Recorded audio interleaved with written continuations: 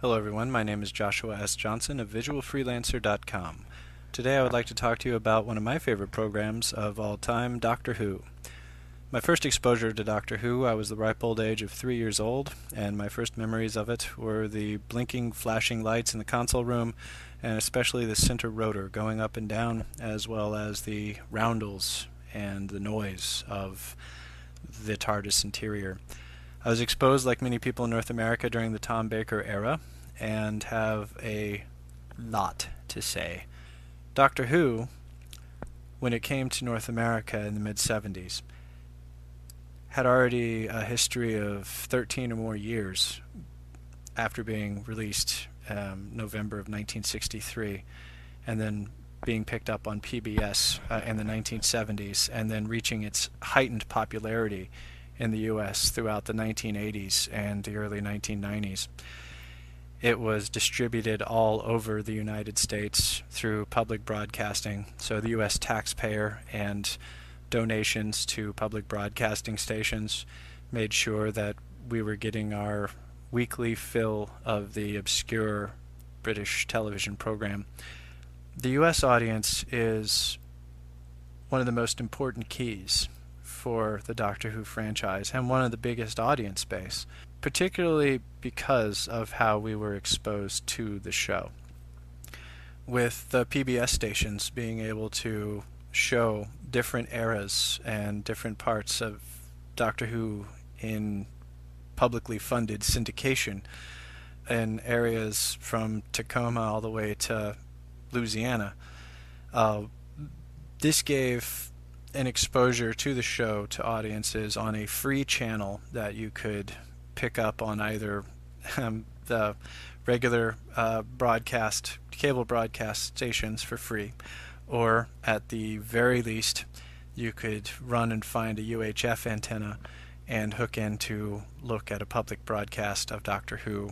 It was unique in that respect because in different parts of the country, different eras of the show was being presented, and all of it was under the umbrella of just one science fiction show. So the continuity of Doctor Who for North American audiences, when we were first exposed to it, had already had a history for us to try to unravel and discover, or try to hunt down any type of media hints and clues to what the time before our exposure was to the show, but also to look forward to what was going to be coming out in the Doctor Who program.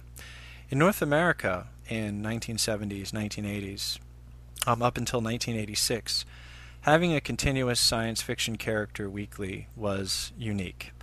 And the shows that did present these things previously didn't last as long. For example, the major franchise that came out of science fiction television was Star Trek, the original series, 1966 through 1969.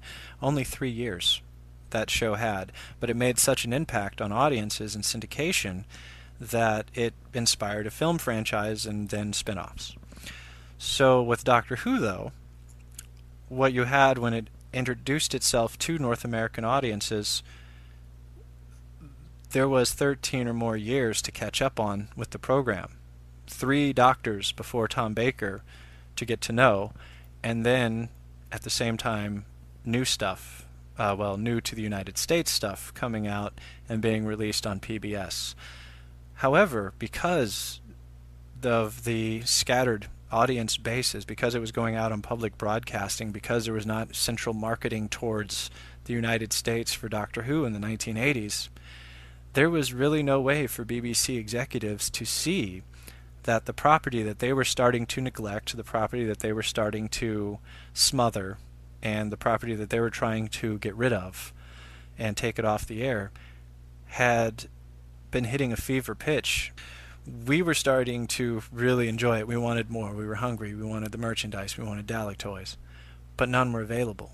To go to a mall and see one Doctor Who item or a few Doctor Who books in the 1980s, like the Doctor Who Technical Manual, or eventually the 25th anniversary book showing a Doctor I hadn't even seen on television yet, These were exciting to young Whovians because, unlike Star Wars or Star Trek or even in some small way Battlestar, we didn't have the merchandising or the broadcast schedule of the program itself. So all of the information that we got, all of the shows that we were watching, were coming in sometimes a few years after they were being broadcast.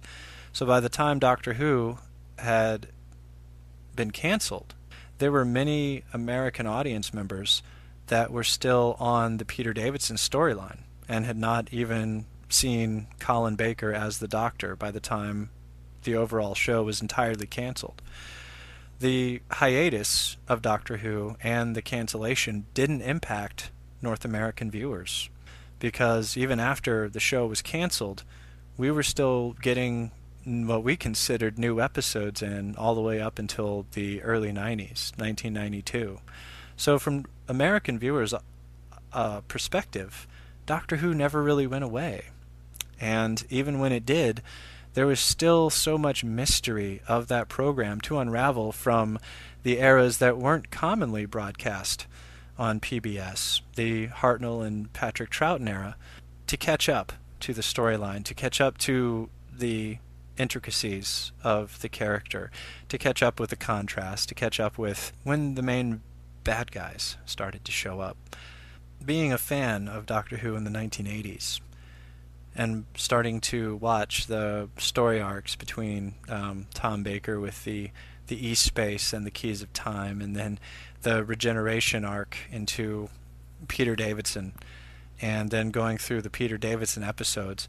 These took years to do, and these would also be heightened with PBS starting to air seasons and such out of order. So one week you could be tuning in to Peter Davison, and then the next week it would roll all the way back to the Three Doctors.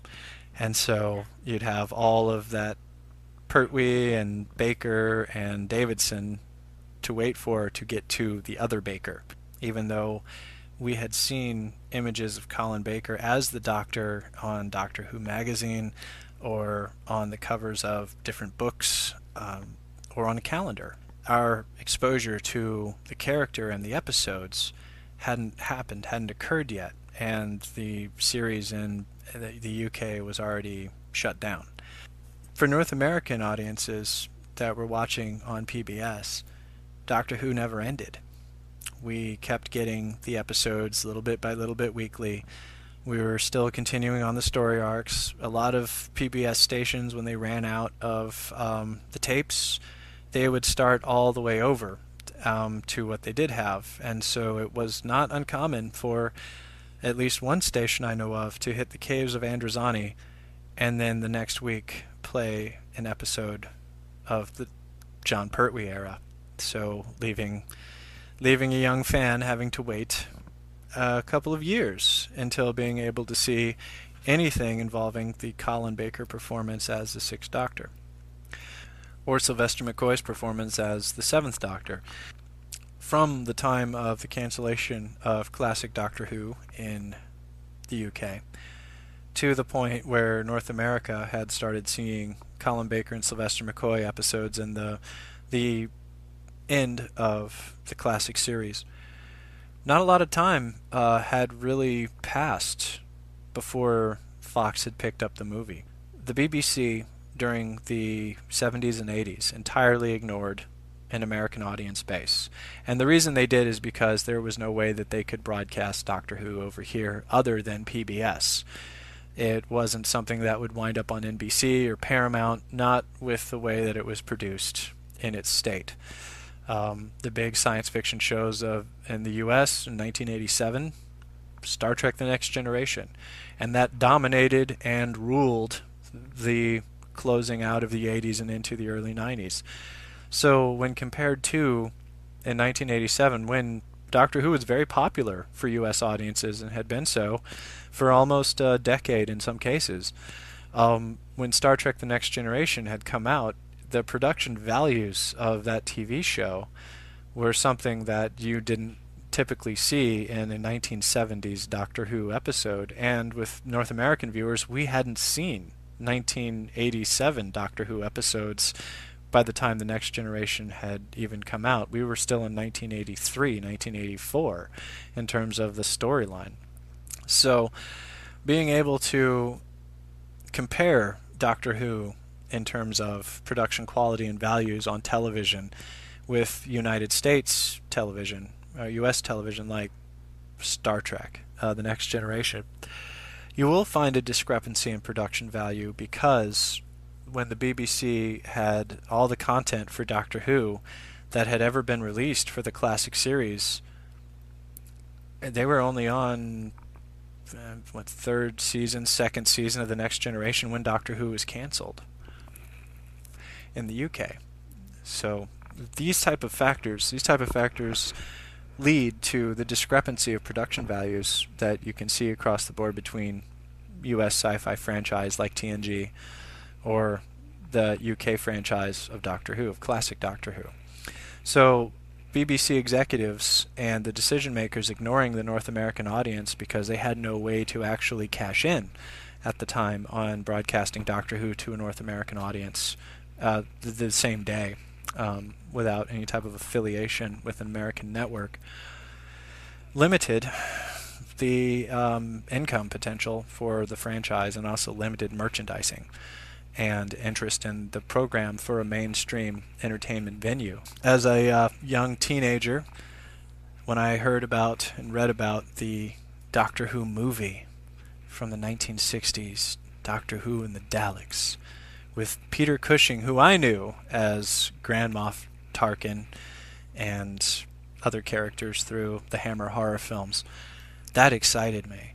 I took a bus 2 towns over to go to this little bitty video store called Tumwater Video, and I had it in my hands, a VHS copy, and I went home, and after a few hours of being on a bus, got back to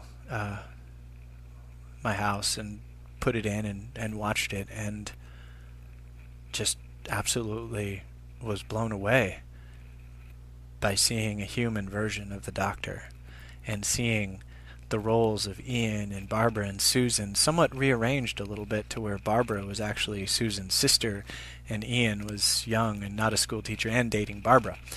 So the characterizations were different, and the color, the 60s, the way the 60s were able to bring out the variations in color of the Daleks. By the time American audiences had been exposed to the Daleks from the Pertwee era and the Baker era and the Davidson era, they had lost a lot of their colorful flash. There was a lot of steel gray, dark tones when it came to Daleks, or metallic, not bright red, bright blue. These were not colors that were associated with the Daleks to U.S. audiences. So seeing the movie and the film version and on VHS that had been released in the 1960s that I had seen in the early 1990s was just an amazing revelation in design, and also to see what the take on a human-based console room would be, something that would be based in more of a backyard scientist laboratory tinkering with a time machine than an ancient race from the planet Gallifrey. In all of the mythos of Doctor Who, I will say for the television doctors, all of them. I like all of them. I cannot have a favorite of any of the television doctors. But I can say that if I had a favorite person who has been and played the role of the Doctor, it would be Peter Cushing in the 2 movies. Because when I watched it, I didn't see Peter Cushing at all. I saw an old, absent-minded, sweet scientist who was out for a little mischief and adventure, and it shined through the performance, even though it really had nothing to do with the Doctor Who universe that I had become accustomed to on television. Doctor Who, for U.S. audiences, as a mythos, as a continuing mythos, something that when we were exposed to it, there was already over 10 years of stories behind us, and there were stories that were on their way. And with the longevity of Tom Baker as the Doctor, giving the series 8 years of one person as the lead role, is actually longer than most science fiction series last in the United States. The only exception that I am aware of is Stargate SG-1 lasting for 10 years as opposed to the usual 7 for science fiction television. Doctor Who, having one person act as the lead character for 8 years, was able to make a science fiction show so very popular, but give it this continuity in broadcast that by the time Tom Baker had turned into Peter Davison, the show itself, the concept itself, the character of the TARDIS itself, the character of the Doctor himself, were all firmly established into the psyche of the American audiences. So the transition to Peter Davison, or watching earlier episodes with John Pertwee when they were broadcast, was very natural. The reason that Fox was important as the broadcast medium for the Doctor Who TV movie, was also reflective of sort of the audience that was drawn to Fox at the time. Shows like The Simpsons had pretty much defined that channel. Married with Children was another one. So it had already had a great deal of popular programming that it had presented, and also showed a lot of their executives then had a bit of an open mindset about what type of content audiences would enjoy. So after, from what I understand, many years of one man's personal struggle to bring Doctor Who to U.S. television, and that was a gentleman by the name of Philip Segal, I believe, he was able to find the interest in the property itself that had been lost to UK audiences. He was able to say "Hello America" again, and because he knew, like a lot of fans in North America did, that if you give it to us, if you show us Doctor Who, we'll watch it, and then it can also bring in a lot more fans to the franchise.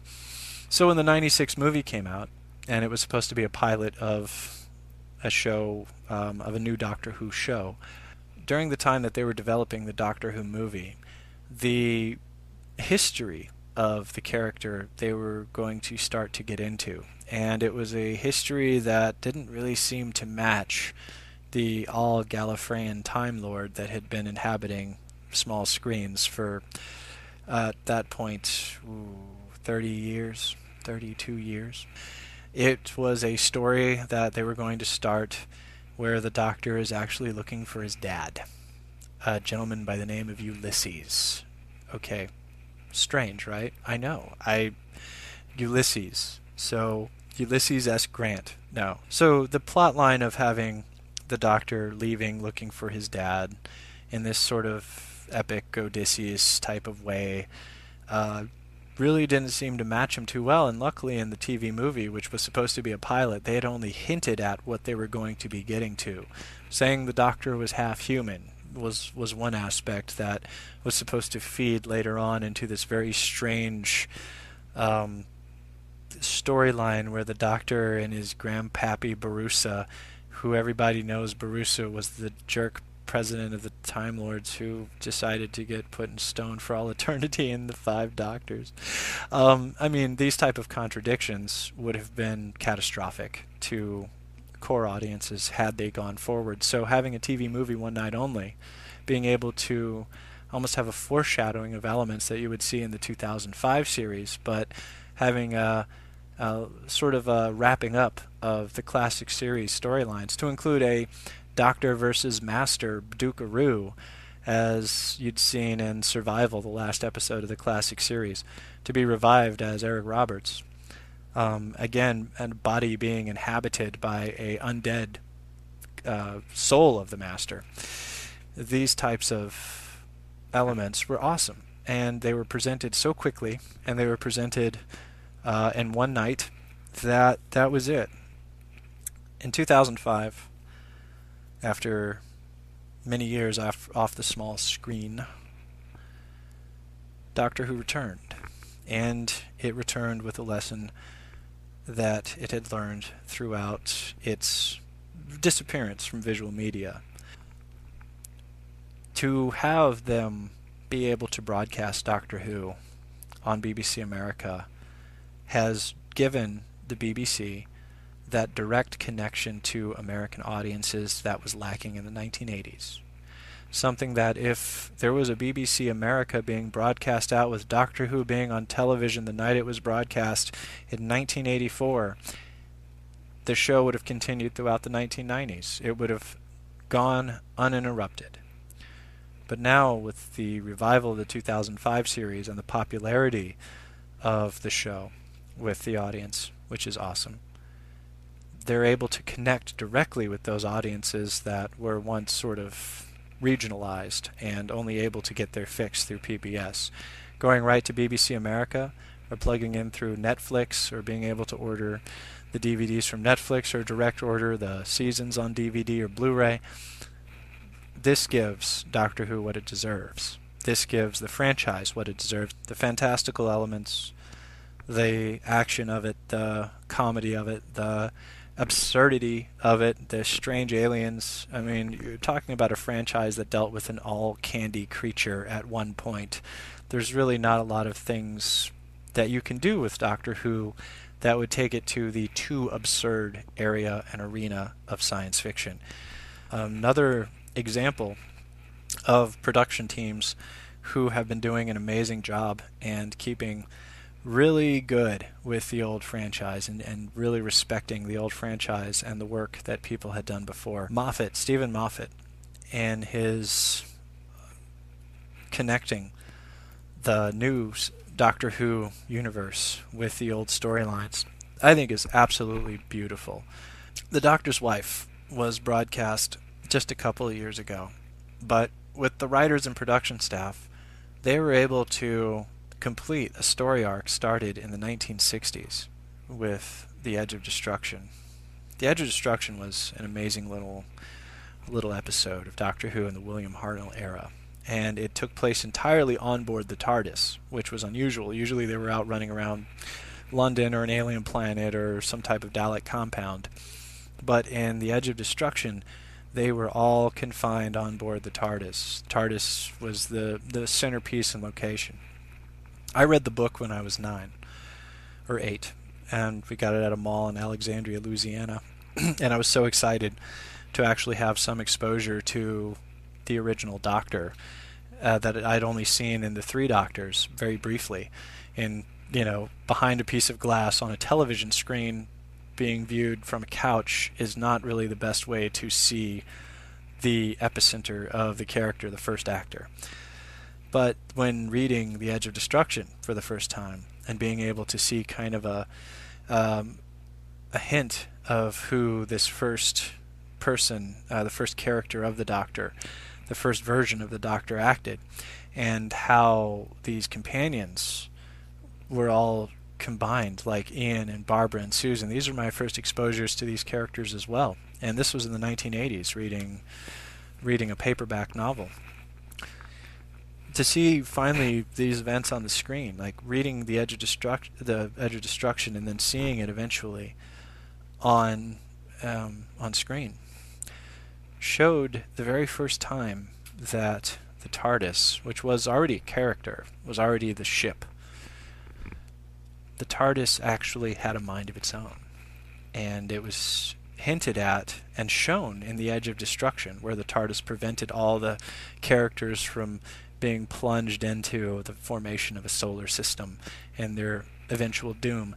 The TARDIS had actually warned them to get away from that event.